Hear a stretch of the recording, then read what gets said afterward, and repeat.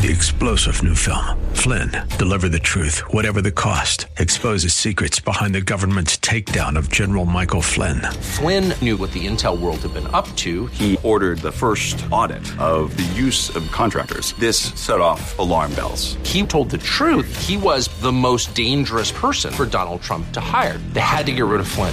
Flynn, deliver the truth, whatever the cost. Available now. Watch it today. Go to salemnow.com. salemnow.com. All to Jesus I surrender. All to Him I freely give. I will ever love and trust Him in His presence daily live.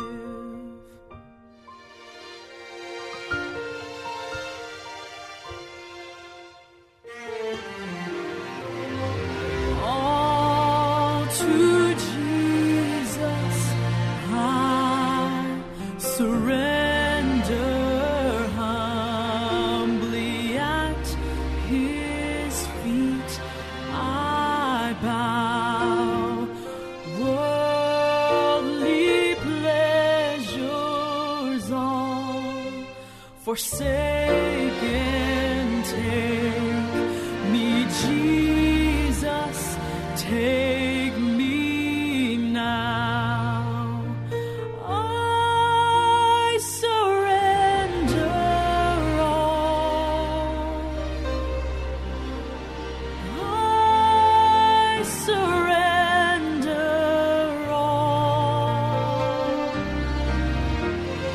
all to Thee, my blessed Savior. I surrender all.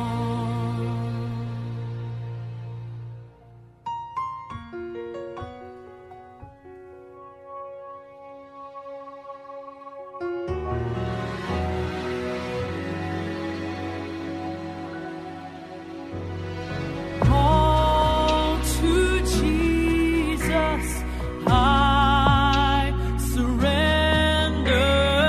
Make me Savior, wholly Thine. Make Thy Holy Spirit fill me. May I know Thy power divine.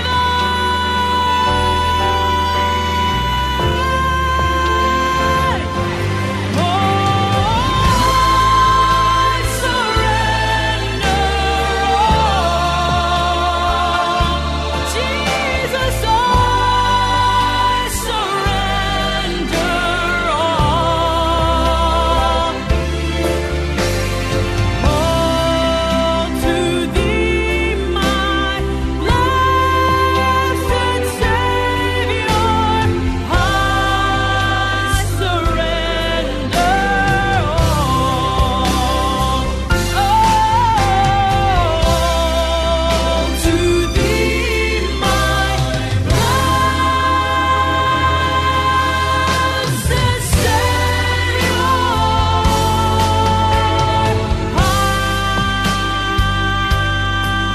I surrender all to Thee, my blessed Savior. I surrender all.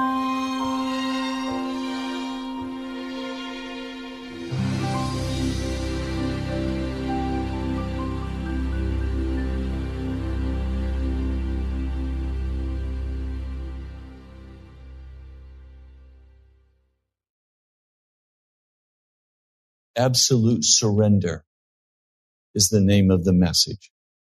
absolute surrender. Let's pray. Lord Jesus, quickened by the power of your Spirit. Lord, the world has encroached so powerfully. Would you show us how to evict all of the presence and power of darkness by your Spirit and by your power, by the blood of Jesus? Lord, I thank you. I lift my hands to you and say, Jesus, come and quicken this message. I pray in your holy name. Amen.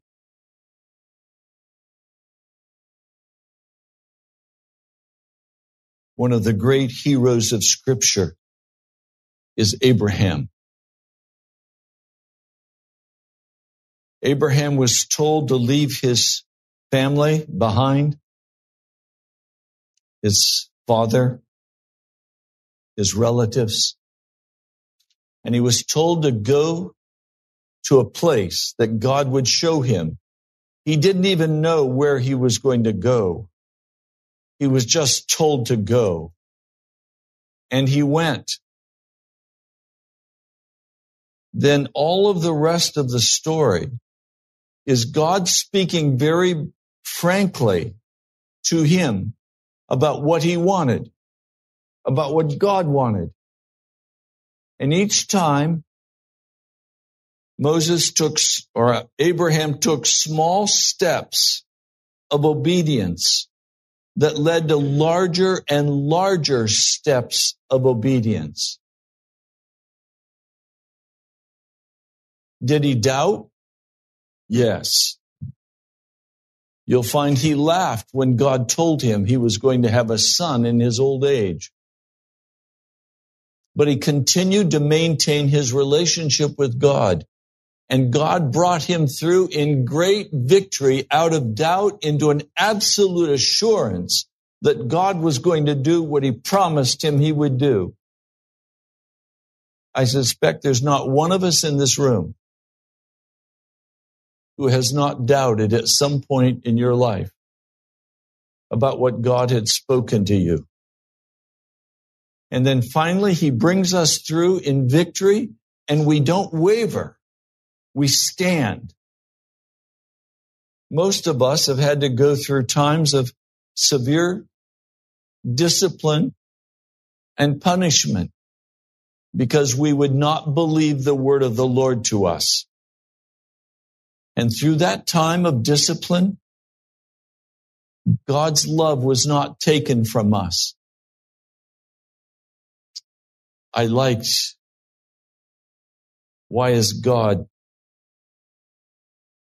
what was the word? Stalking me. You know, there's a famous poem, The Hound of Heaven.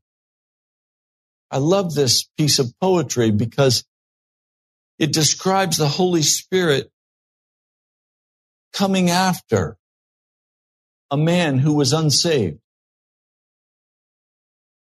And finally he fell down and he could feel the licking of the Holy Spirit on his face, and it revived him. He leaped to his feet and he ran from God again until finally the chase ended and God had him. I've experienced the stalking of God on my life. It's pride that makes a man or a woman get up and run again. It's bitterness of heart. It's unbelief. We don't see how we can survive and do what God calls us to do. Abraham didn't know how he could survive and do what God told him to do. God had to keep bringing him up and bringing him up until finally he stood like a rock, absolutely given to God. No question. No matter what it cost him, he was going to do what God told him to do.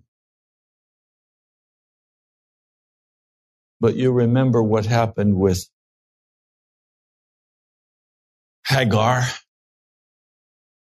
You remember how he stepped out in his own strength and his own flesh and created a son, and he wanted that son to be the son of promise, and God said, no, Sarah will have a child. And they named him Isaac, which means laughter. God wants to bring us to laughter, the laugh of joy and happiness. The Lord wants to bring us to a place where we see the fulfillment of what this call has all been about, where we see the glory of God. After he committed that sin of going to Hagar, God still loved Abram, or Abraham as we know him. But for 13 years, God would not speak to him. I'm sure his heart grew very tired and sad at the absence of God. But finally came back with a very clear command. Walk before me and be blameless. And God reaffirmed the promise of the covenant to him. I believe because of that failure in Abraham's life, he was brought to the test of Genesis 22. The most terrifying words to me in all of the scripture. Sometime later, God tested Abraham. I dread the testings of God, where God looks at a man and says, okay, are you going to come through or are you not going to come through? Do I have with you absolute surrender? Does your life belong to me or does your life still belong to you?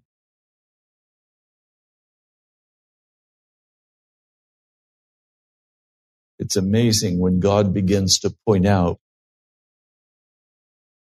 to a man or a woman who is following Jesus Christ. And then he begins to point out the places where you are comforting yourself because of the painfulness of the journey.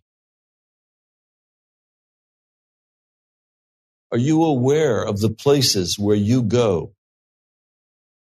and what you do to comfort yourself outside of Jesus? And the reason you do it is because your heart is hurting. Probably the number one place most of us go to comfort ourselves is food. One person said to me this week, "Oh, Pastor, food is very, very important to me." How important is food to you? Do you comfort yourself with food? Or do you comfort yourself with the entertainment of the world? You comfort yourself with shopping. And if you don't have money, do you comfort yourself to just go sightseeing in the stores and wish I had? And what I would do if I had? How do you comfort yourself? Do you comfort yourself with your cell phone? With the internet? With Facebook? I challenge you, find out where you comfort yourself. Like, turn the internet off for a week.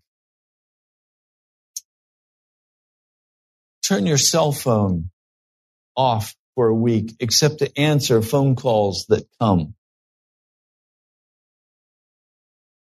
It's astonishing to me when I'm walking in the public. Everybody's like this. I mean, don't they know they're going to get drooping necks? They're going to go blind? Medical science is warning Americans. If you haven't seen it, it came out this week. saying there will be an epidemic of blindness in America because of the constant straining of our eyes with the small cell phone messages. Where do you comfort yourself?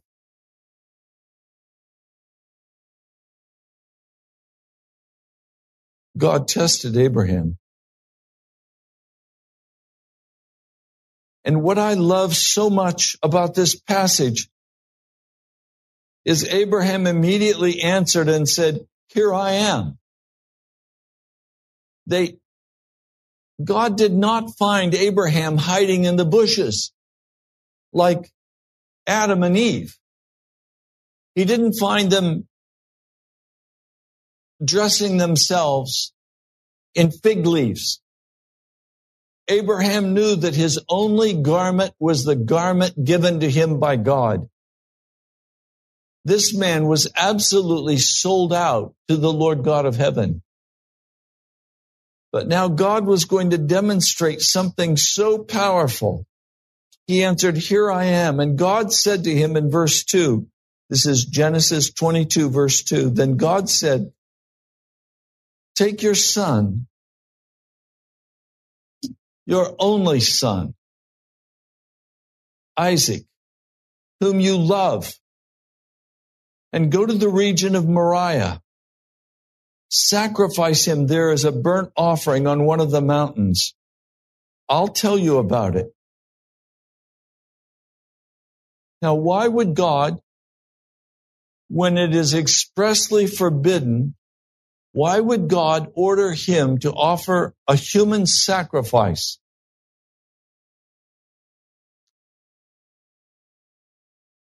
It's very clear God was in the business of birthing a nation.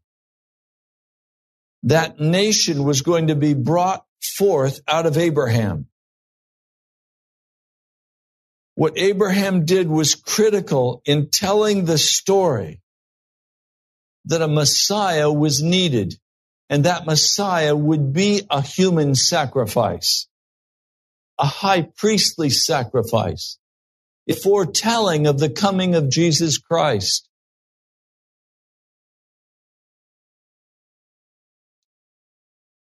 This was not easy. I'm sure he spent a sleepless night. We're told in Hebrews 11 what his mental process was that allowed him to do this. We're told in Hebrews 11 that he began to reason through this because he knew that God had said this was the son of promise. And so he began to reason in his heart that if he offered him as a burnt offering, God would have to resurrect him. Oh, he was smart. He knew God would not break his word. This enabled him to move forward. And it says, early the next morning, Abraham got up and saddled his donkey. He took with him 2 of his servants and his son Isaac. When he had cut enough wood for the burnt offering, he set out for the place God had told him about. On the third day,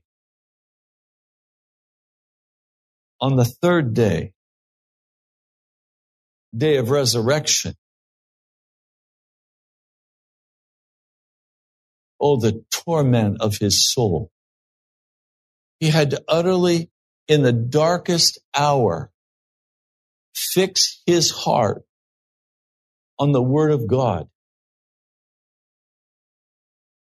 He did not try to escape this dark hour. The Christian faith is not a sunshine gospel. It's a gospel that takes us through the valley of the shadow of death.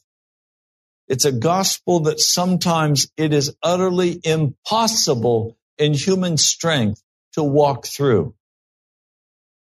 And if in that dark hour we become angry and bitter and say God is unfair and begin to accuse God, we join with the serpent because he is the accuser of the brethren. He is the accuser of God. Abraham would not join forces with the serpent. Now, please, I don't know if this is an issue for you.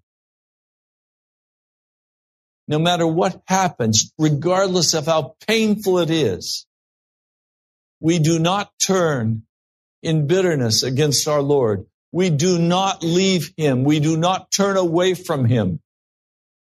Our confidence must be utterly, absolutely focused on Jesus Christ.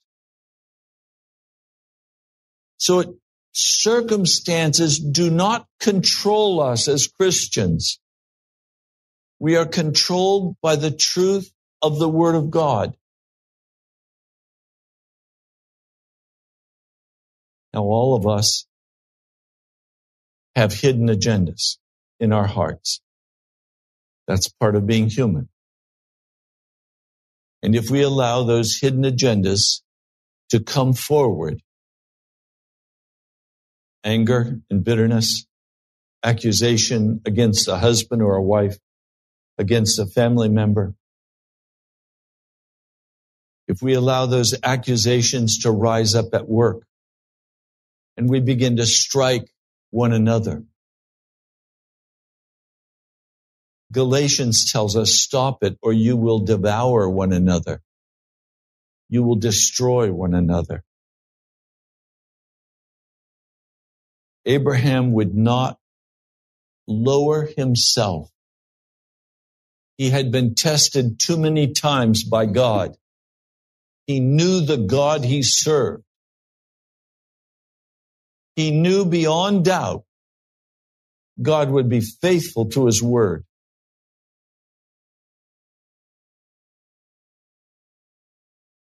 He said to his servants, stay here with the donkey while I and the boy go over there.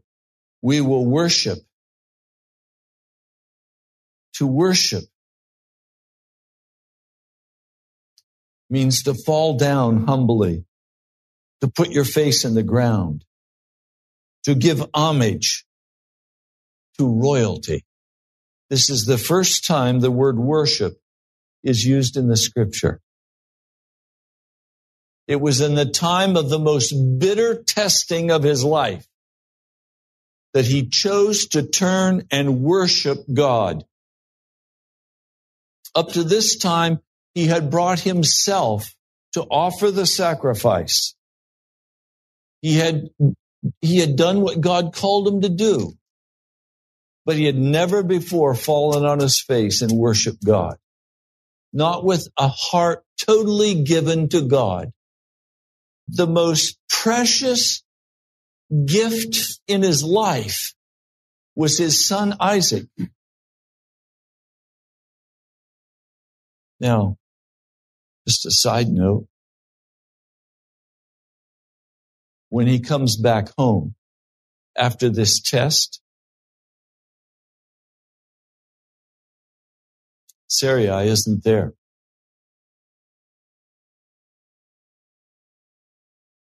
And until the day of her death, Abraham and Sarah don't live together. There's quite a distance, in fact. I think this was probably simply too much for her heart to bear.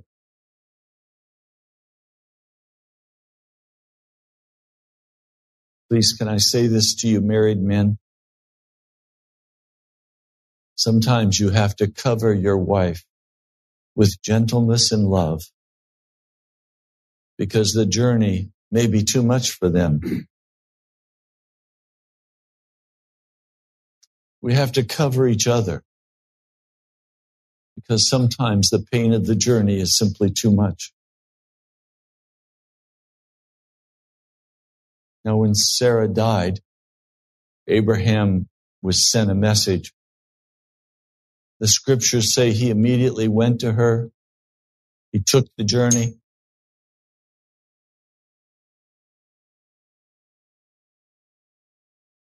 He took the journey, and the scriptures say he wept over her.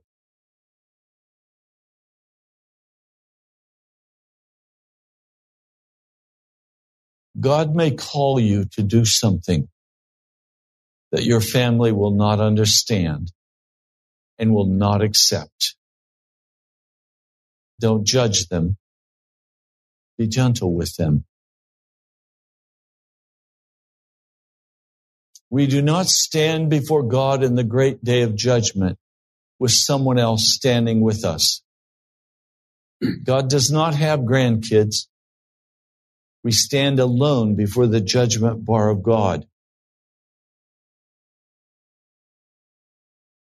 So as we make this journey and the tests come in our life, be gentle with those who do not understand the test. And choose not to be defensive or bitter or angry, but cover them with love.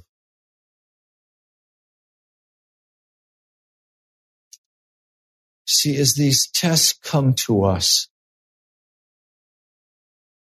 don't be distracted,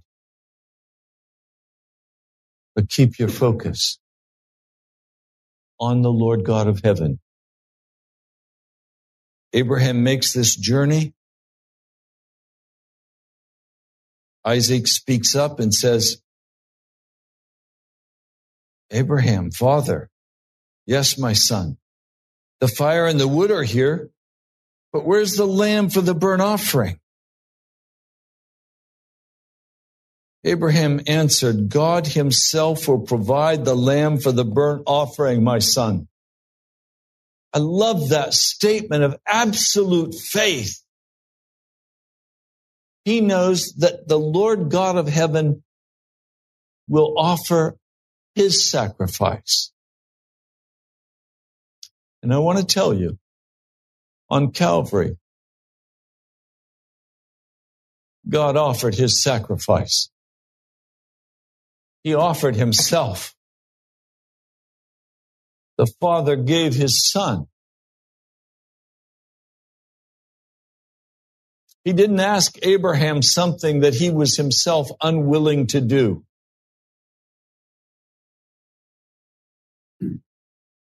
They reached the place God told him about. Abraham built an altar. He arranged the wood on it. He bound his son Isaac and laid him on the altar. Isaac was big enough he could have fought. I praise God he didn't.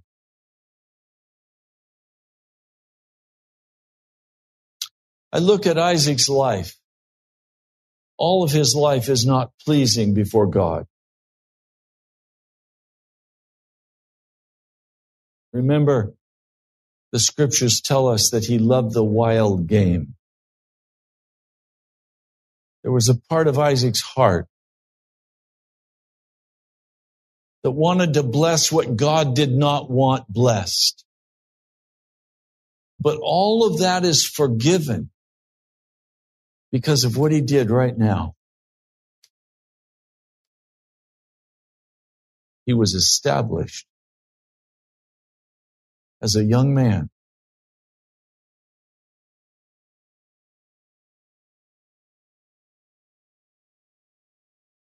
Abraham reached out his hand in verse 10. He took the knife to slay his son.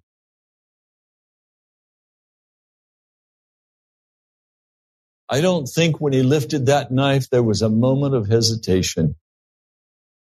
It was done in Abraham's heart.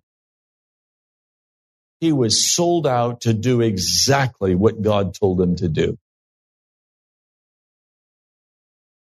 But an angel of the Lord called to him from heaven, and we know that angel, it's a messenger.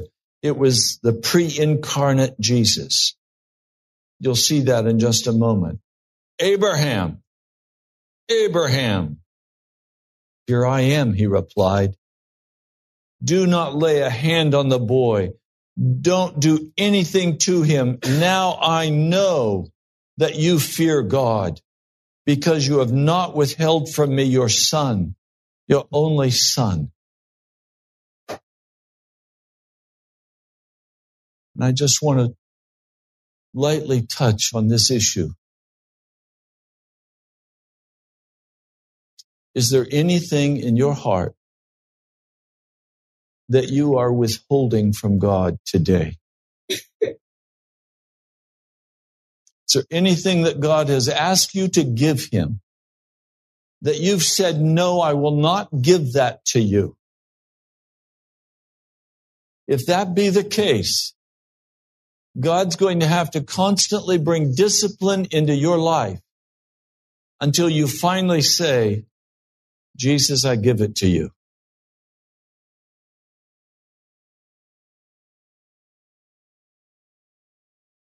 It requires an absolute surrender.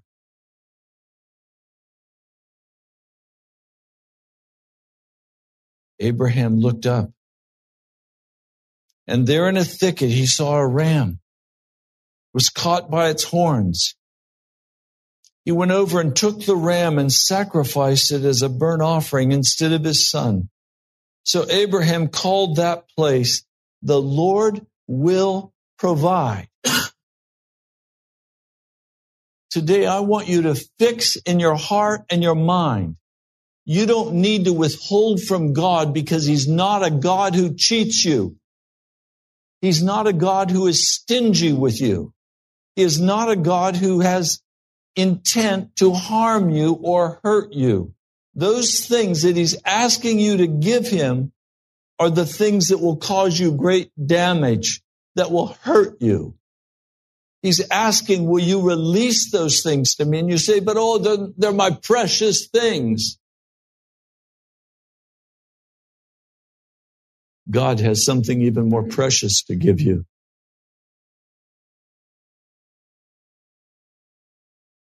He wants to give you his son. But some of you in this house still hold on to your bitterness, your self-justification, your excuses. God has a plan for you, and he can't fulfill that plan if you're withholding from him your love and your obedience. He wants to give you the finest of wheat. He wants to give you the best honey. He wants to give you the sweetness of heaven. But if you refuse to humble your heart and you refuse to make an absolute surrender to him, instead of these gifts he desires to give you, he has to bring discipline into your life. Painful. God doesn't want to discipline us. It's not in God's heart to create hardship for us as his children. But when we fix in our minds and our hearts, I'm going to do this. I'm not going to do that. Pastor, you just don't understand. No, I don't. Because everything I've given to the Lord, he's multiplied back in glory. He's never cheated me. God wants to bless us in every way. That's his heart. He is a God of blessing. He is not a God of cursing. The darkness we dwell in, it's because of our own lust, our own anger, our own bitterness.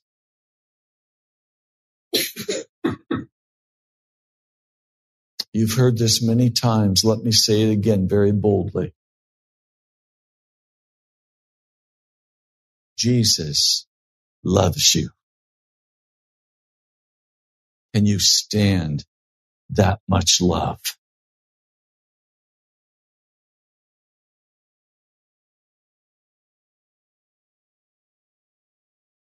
Have you gone through any time in the past week in your self-talk saying, I just wish I had somebody who loved me?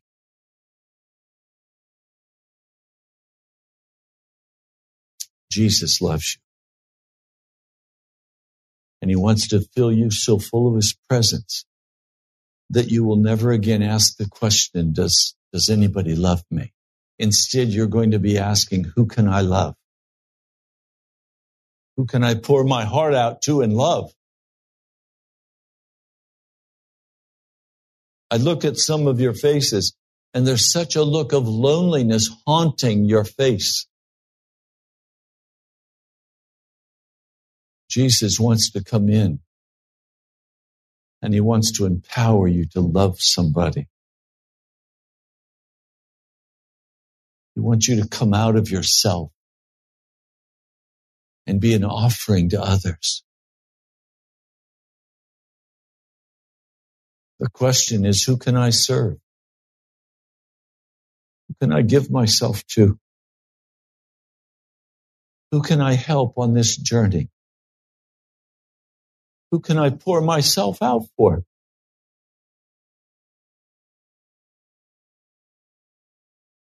You know, people are absolutely astonished. Brother Ed, you and I had a time together at Barnes & Noble on Saturday, and he handed me a Bible that he'd bought at Barnes & Noble, a very attractive Bible. And he said, would you please take this and give it to this young woman that we've been witnessing to, who's a pagan over at Starbucks? I said, yes, I'll go there as soon as we leave. And so I began to pray and say, Lord, would you have her on? Would you have her there? And I walked into Starbucks and the place was just jammed with people. And I waited in line and she was at the cash register. When I got to her, she said, what can I get for you, Ray? I said, oh, nothing. It's something I can get for you. And I handed her this Bible. Oh, thank you. And I walked away. It was in a package. It wasn't you couldn't readily see that it was a Bible. And I walked over and sat down in one of the chairs and just began to watch to see what she would do. She opened that Bible up. Literally, she called to one of the other staff and said, I have to take a break now. And she literally ran from around that counter to me and threw herself at me. Threw her arms around me and just about crushed me. And she said, I can't thank you enough. Thank you for this. Here's a pagan who worships Moloch. The old gods, she says. She said, now tell me, where do I start? And so I said, start in the book of Mark. It's in the New Testament. She said, well, how will I understand what I read? I said, it's simple. It's just a story. You know stories, don't you? Yeah.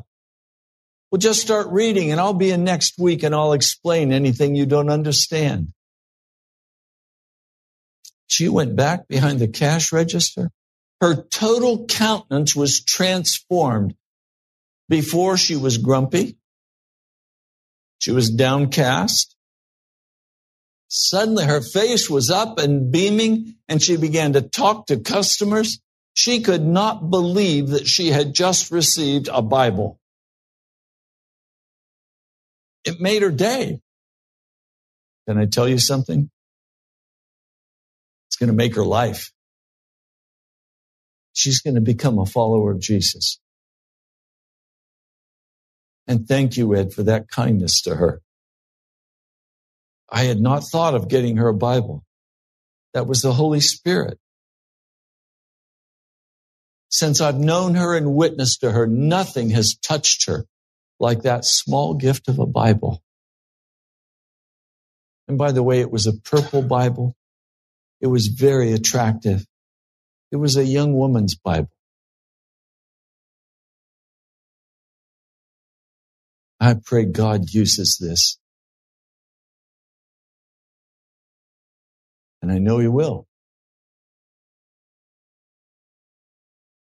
pour yourself out in prayer and small acts of love and compassion for other people. And as you do that, the Holy Spirit will come in power and touch their lives. I don't think I could have gotten a better hug from anybody. Guess what? That hug made my day. You can't pour out love and not get love back. People want to know, how much do you care, before they want to hear about your Jesus.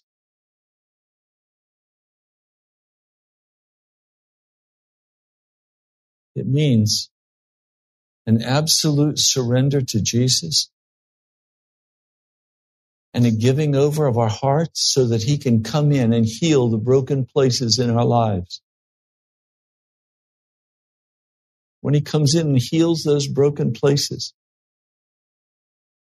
you pour out to others what he's giving to us. And everything changes. And suddenly, we can begin to walk around, as I do, when I go into that Starbucks, and I go there not for the coffee. I go there for the staff. I'm not even drinking coffee now. I haven't had coffee for better than a week. I don't go there for the coffee. I go there for the staff because God's made it my mission field. Now listen to these words. The angel of the Lord called Abraham from heaven a second time, verse 16, and said, I swear by myself. That's the first clue that this is Jesus, the pre-incarnate Christ. Declares the Lord. No angel will call himself Lord. Declares the Lord that because you have done this and have not withheld your son, your only son, I will surely bless you and make your descendants as numerous as the stars in the sky and as the sand on the seashore. Your descendants will take possession of the cities of their enemies. This is the covenant promise of Abraham. The final payment, if I may use that word. The final step to your offspring, all nations on earth will be blessed because you have obeyed me. Without obedience to the Lord God of heaven, there cannot be a continued blessing in your life. Am I saved by what I do? No, but I can be lost by what I do. In other words, salvation comes into my heart and into my life as a free gift. But I'm required to surrender my life to Jesus and walk out what he commands me to walk out. And it is not hard. I talk to people who are struggling with sin. I know immediately why they're struggling with sin, because they're trying to hold on to their life. And so it robs them of the power to walk righteous before God. Oh, Pastor, I've tried so many times. I just can't quit this alcohol. You're right, you can't. Pastor, I've tried so hard, but lust just rises up in my heart and I go back to the pornography. Yeah, you're right. You do that because you have not made the final commitment to surrender to Jesus Christ.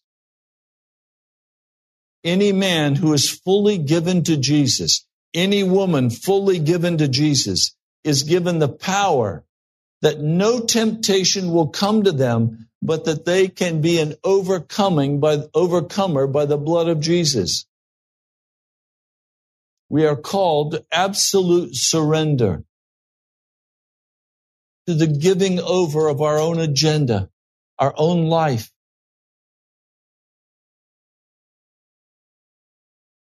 How could it be any different in heaven? You think we're going to walk into heaven and curse our friend?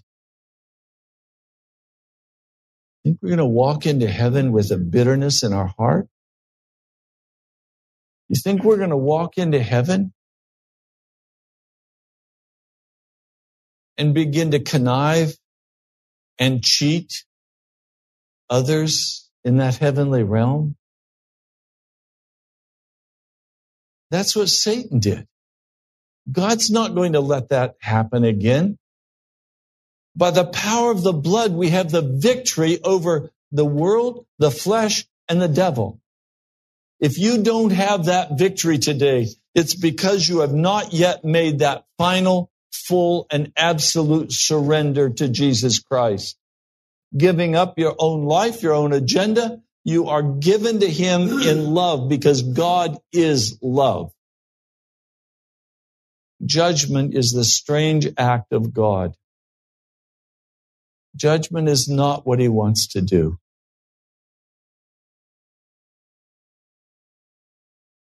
The truth is, God just wants to enter into an intimate love relationship with us, where we are utterly given to Him.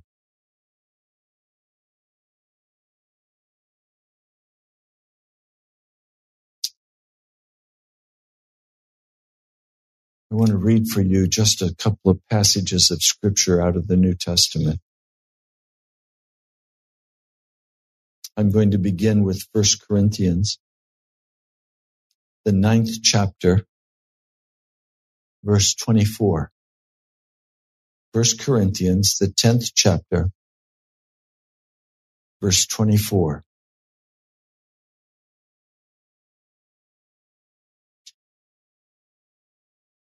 Do you not know that the ones running in the arena all run, but one receives the prize? So you must strive that you may win. And everyone competing in a contest exercises self-control in all things. Those men do it so that they may receive a perishable crown, but we an incorruptible crown. I therefore so run, as not without a definite goal. So I fight, not as beating the air, but I strictly control my body and make it ready to serve, lest in any way, having preached to others, I myself may be disqualified.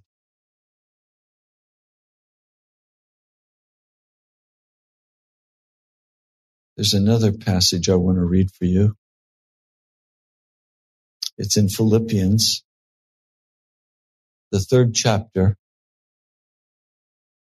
I'm going to begin reading with verse 7. But whatever things were gained to me, I've considered a loss for the sake of Christ. But even more do so, I consider all things to be lost because of the surpassing worth of the knowledge of Christ Jesus as my Lord, for the sake of whom I suffered the loss of all things. And I consider them to be rubbish, that I may gain Christ and may be found in Him, not having my own righteousness, the one out from the law, but the righteousness by means of faith in Christ, the righteousness from God based on faith, to know Him and the power of His resurrection and the fellowship of His sufferings, being conformed to His death, if somehow I may attain unto the resurrection from the dead. Not that I've already obtained or have already been perfected. Now let's stop there just a minute. He is not saying he's a sinner. This same word in the Greek Jesus used in Luke 13:32, referring that he had not yet been perfected because he had not yet gone to the cross. In other words, it wasn't finished yet. He was not yet fully mature. So don't mistake this for saying he was saying, I'm a sinner. Paul was not walking in sin. Continuing, but I pursue it that I may lay hold upon that for which I was laid hold on by Christ Jesus. Let's stop there a minute. You would not be in this house today if Jesus had not grabbed you. I'm here because Jesus grabbed me. He laid hands upon me. And Paul is saying, now lay hands on God. I like that. Lay hands on God.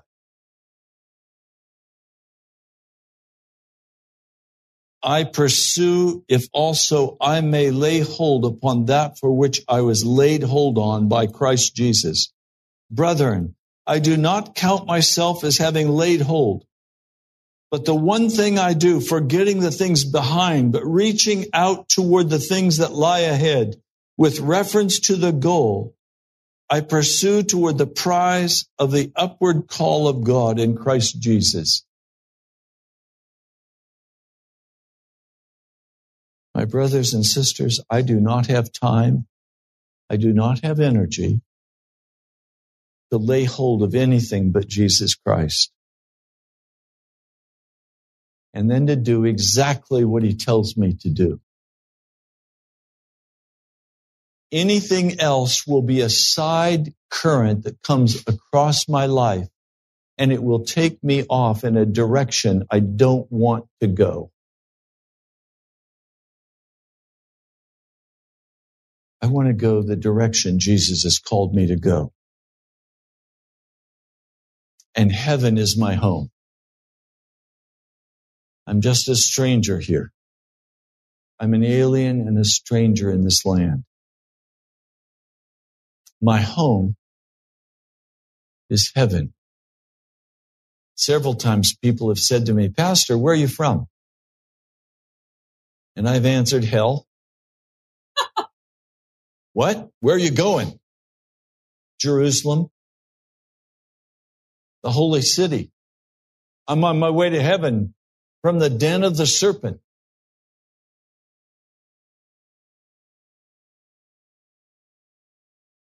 I love America. With